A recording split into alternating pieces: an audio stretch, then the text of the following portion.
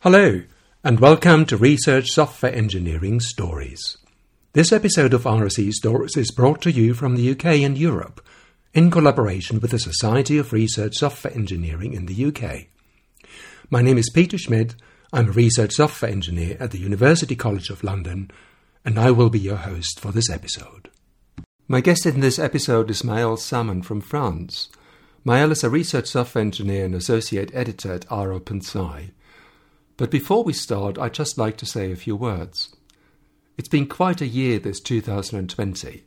Our lives have been turned upside down, and many of us are struggling. Maybe you do too.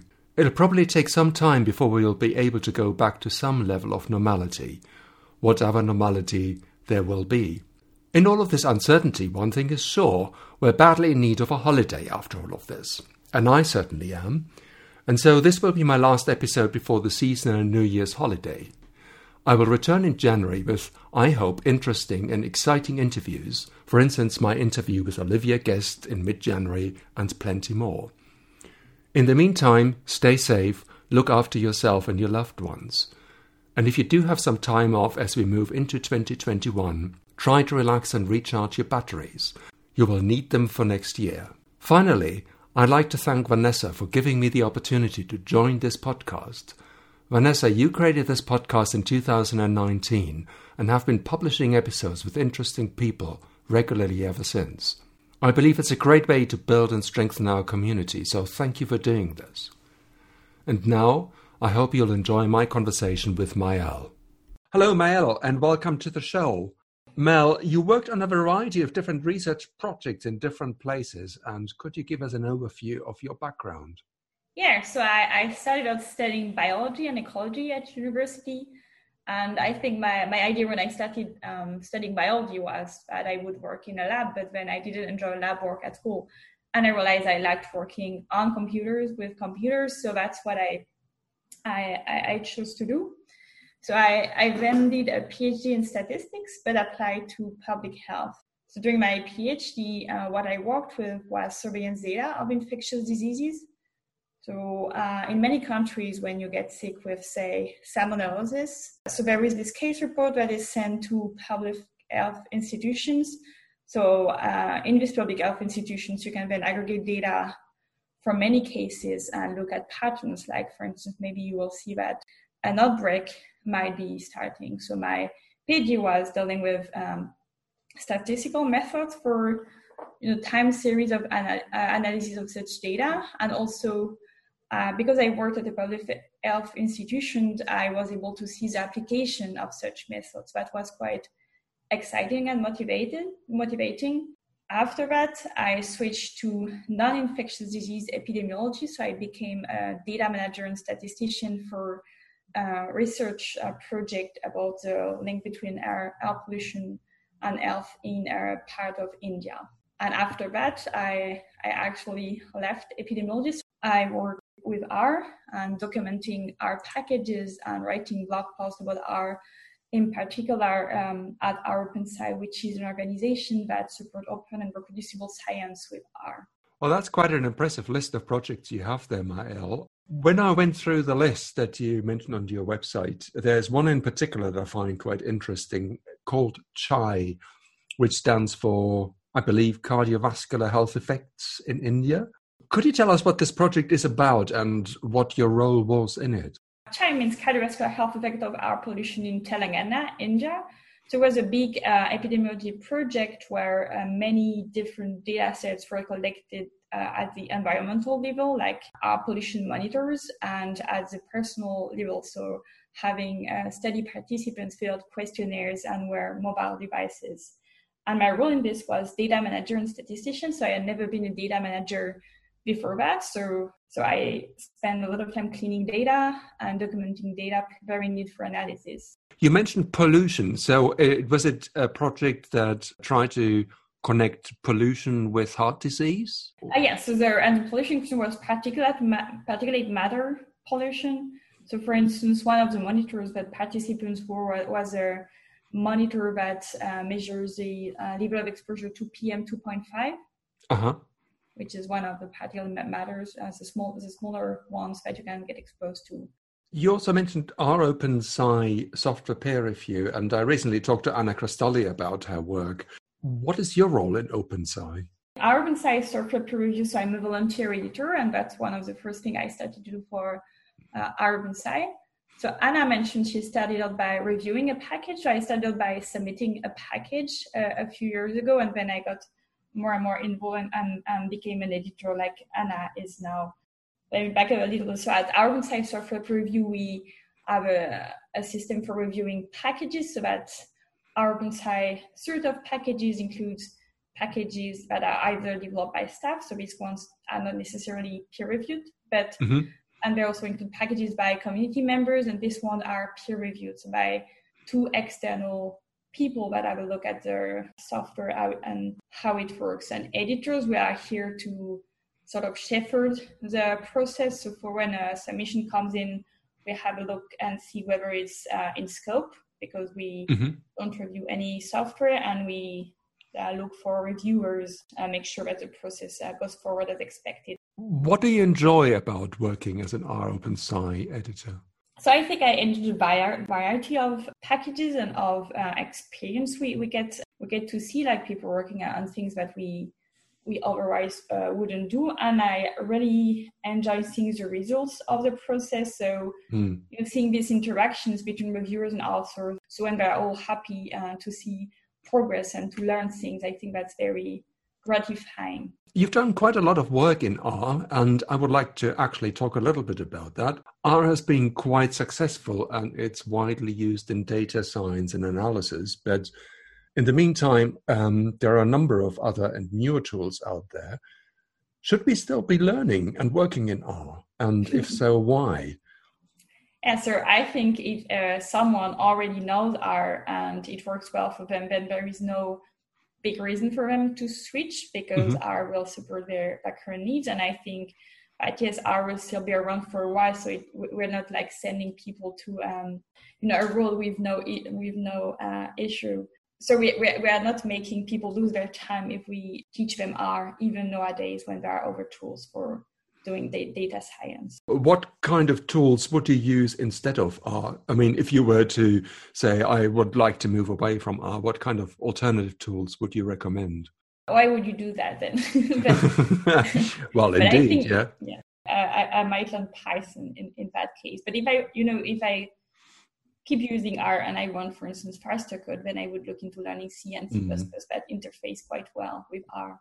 When I say that R is used in different areas of science, could you highlight some science fields and some research areas where R is most popular or where it's most used in? Yes, I studied ecology and biology, and that's why I learned R, because that was the language that was taught for these fields. And of course, I have a biased view, but I think R was quite popular for that, for biology, bioinformatics, and for ecological analysis too. And because R is historically as well a language for statistics, what's really great is that you will have implementation of most statistical methods, and there are also many machine learning tools that you can use from R. So I think that's quite a strength of R. I confess that I haven't worked in R before, to be honest, and with so many scientists now working in R, I probably should start learning in it. What would you suggest I do to get started with R?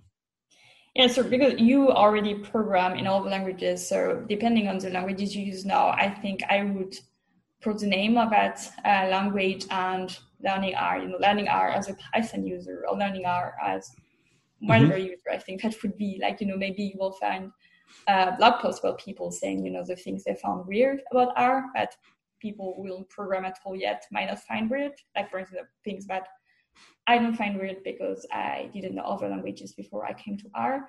Then generally, there are a lot of free resources for learning R.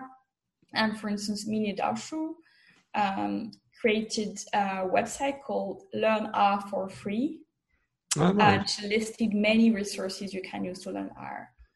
Of course, you might be overwhelmed because there are many of them, so you can filter the resources according to various criteria. And if I had to say one thing, then I would mention the book R for Data Science by Hadley Wickham and Garrett Brodermond. Probably there is a free version online, so maybe you could start by reading that, and then depending on your needs, you would find resources. Is there a particular project that you're working on at the moment in R? I mean, apart from being an R OpenSci editor, that you could highlight and talk about a little bit? This year and last year, I spent quite a lot of time working on some advocacy for R-Hub. R-Hub is a project funded by Gabor Shadi that provides tools for our package developers for like testing their package on platforms, on operating systems that they don't have locally. And what I did was writing documentation and many blog posts about R-Hub and about our package development in general, some niche topics that, some questions that people might have when they create our packages. And that has been really interesting to work on, finding some questions that people might have and finding some resources that might help. There are a large number of packages and tools available for R, of course. And the question is, how do you actually find your way through it? And how do you keep up with that? And as a new starter in particular? Yeah, so that's the issue. And the first thing, I hope, like as a newcomer, that you can find some R friends. So if you start learning R because someone tells you that you should, then this person should be responsible for helping you find your way. And I think that the same with all the languages, you have to know how to assess new tools. So if you see a cool new R package for doing a task, it's important you know how to see whether it's mature, maybe where is it distributed. If you look at the source code, is there some recent activity? Or, do you only see bug reports piling on and no response? So these kind of things might help choosing a package. Let's just step back a little bit because you mentioned the maturity of R packages.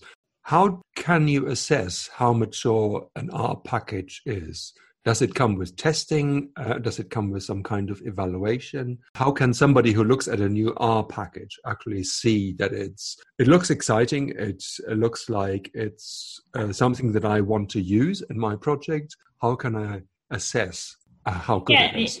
It's an interesting question and a hard one, because once you start developing packages yourself, you might find it not easy, but easier to assess. So in R, one thing that people often use as a proxy, also as where those packages, is available on CRAN, which is comprehensive. I think it stands for Comprehensive R Archive Network, and that's where many people install packages from. In bioinformatics, there is another way to install packages from Bioconductor, and in that case, you're really sure that they have been reviewed. Whereas for CRAN, it's just mostly some technical criteria that your package has to respect. So that might help. And then, if you hear many people using a package, that means the package is a large user base. So that might help you see that it's trustworthy, or that at least, you would have other people to ask questions to. Well, we mentioned testing, or you mentioned testing just now. In open source software, sometimes, not always, but sometimes software packages come with unit tests or some kind of testing. In your capacity as an editor of and peer reviewer of our packages, is that something you look out for, that a new package is being submitted? Does it come with any tests? Do you run these tests? Is that something that you look out for? Definitely, we do that. We even have a lower limit for the percentage of lines of code that have to be covered by unit tests at our side. We definitely require testing of packages, and we run tests, of course. And what we also require is that packages have some sort of continuous integration service, so that every change in the package has to be tested on.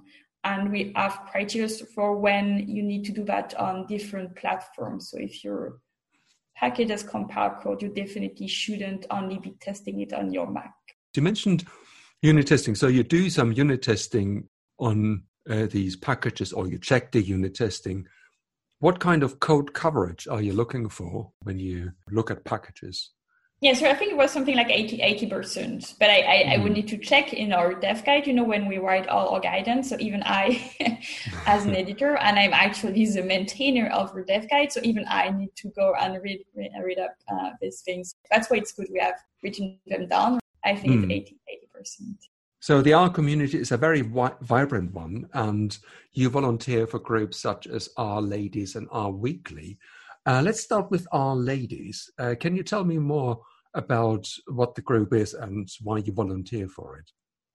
Yes, so ALAID is an organization aimed at increasing gender diversity in our community. So the name might be a little bit misleading because it's not only women, but any gender minority, because currently in the art community, as in many other technical communities, there is a lack of such diversity. Very huge proportion of cis men holding key roles in the community, developing packages, etc. So what ALAID does is encouraging and supporting the participation of women and gender minorities in the art community, mostly by holding local meetups. So this year, most of these meetups are online, which is, of course, sad because of the situation that created this, but also an opportunity for people to join from various places if an event is interesting to them.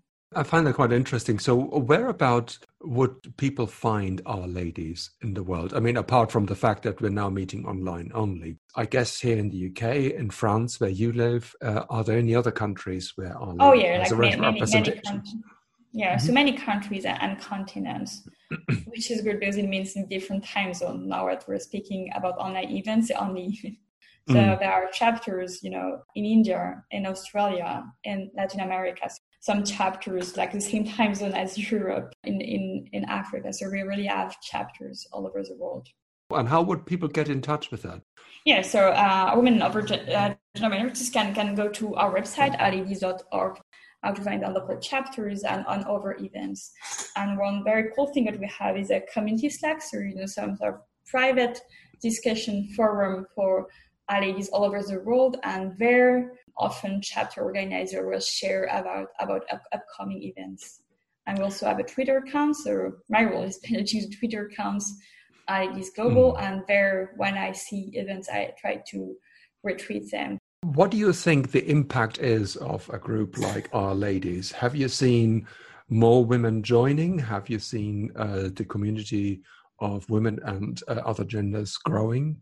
My body will bias because being an R and thinking about whether R is important. But I think even that is helpful. Like you're no longer isolated as an R lady because you meet other people. When we used to have in-person conferences, one thing that often happened was a group picture of R ladies, and that was interesting to see, the group getting bigger year after year at conferences. Because in other areas of IT, the proportion of women and different genders and different race and religious, etc., is a very different one. It seems like in R, the balance is better.